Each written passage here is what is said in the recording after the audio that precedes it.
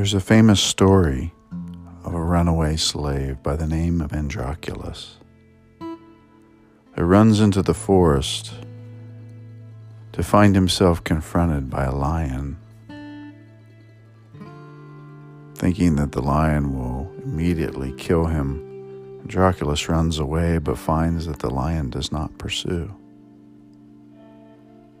Curiosity overcomes him and he goes back to find that the lion had been wounded, a deep gash in his leg that was bleeding. Filled with compassion, Androculus nurses the wound of the lion, befriends him and cares for him. And for several weeks, they are together in this unnatural relationship between a man and a lion.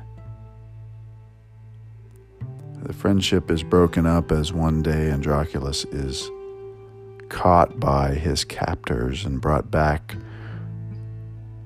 as a runaway slave and is sentenced to death.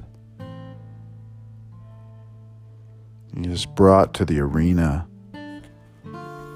in this famous moment as the crowd jeers and spits and makes fun of him, and there's a lion that is released. Let me read the story from that point. Androculus knew he didn't stand a chance. His muscles tensed for the fight, readied for the pain.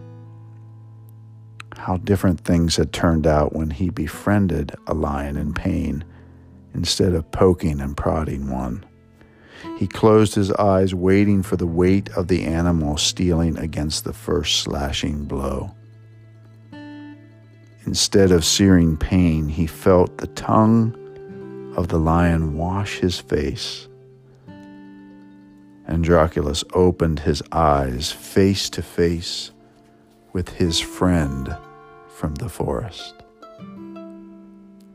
Instead of pouncing to kill, even after days of hunger and torment, the lion, once so gently cared for, fawned over this man like a friendly dog. The crowd was silenced. The emperor was stunned. He called Androculus to him, and Androculus told his story. Both Androculus and his lion are hereby freed, the emperor announced. Such amazing kindness and gratitude between fierce enemies should be greatly rewarded. Thank you for joining me again today on Take 5 with Pastor T. The thought of the day is about kindness. Listen to these scriptures. Proverbs 11:17. A man of kindness attracts favor, while a cruel man attracts nothing but trouble.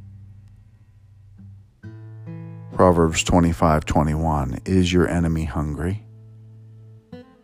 Buy him lunch. Fix his wounds, right? Win him over with your kindness. One of my favorites, 1 Corinthians 16:14. Let love and kindness be the motivation behind all that you do. 1 Corinthians 16:14. Let love and kindness be the motivation behind all that you do. May God fill you with His love and His kindness today. In Jesus' name, amen. God bless you. Thank you for joining me again, and I'll see you soon.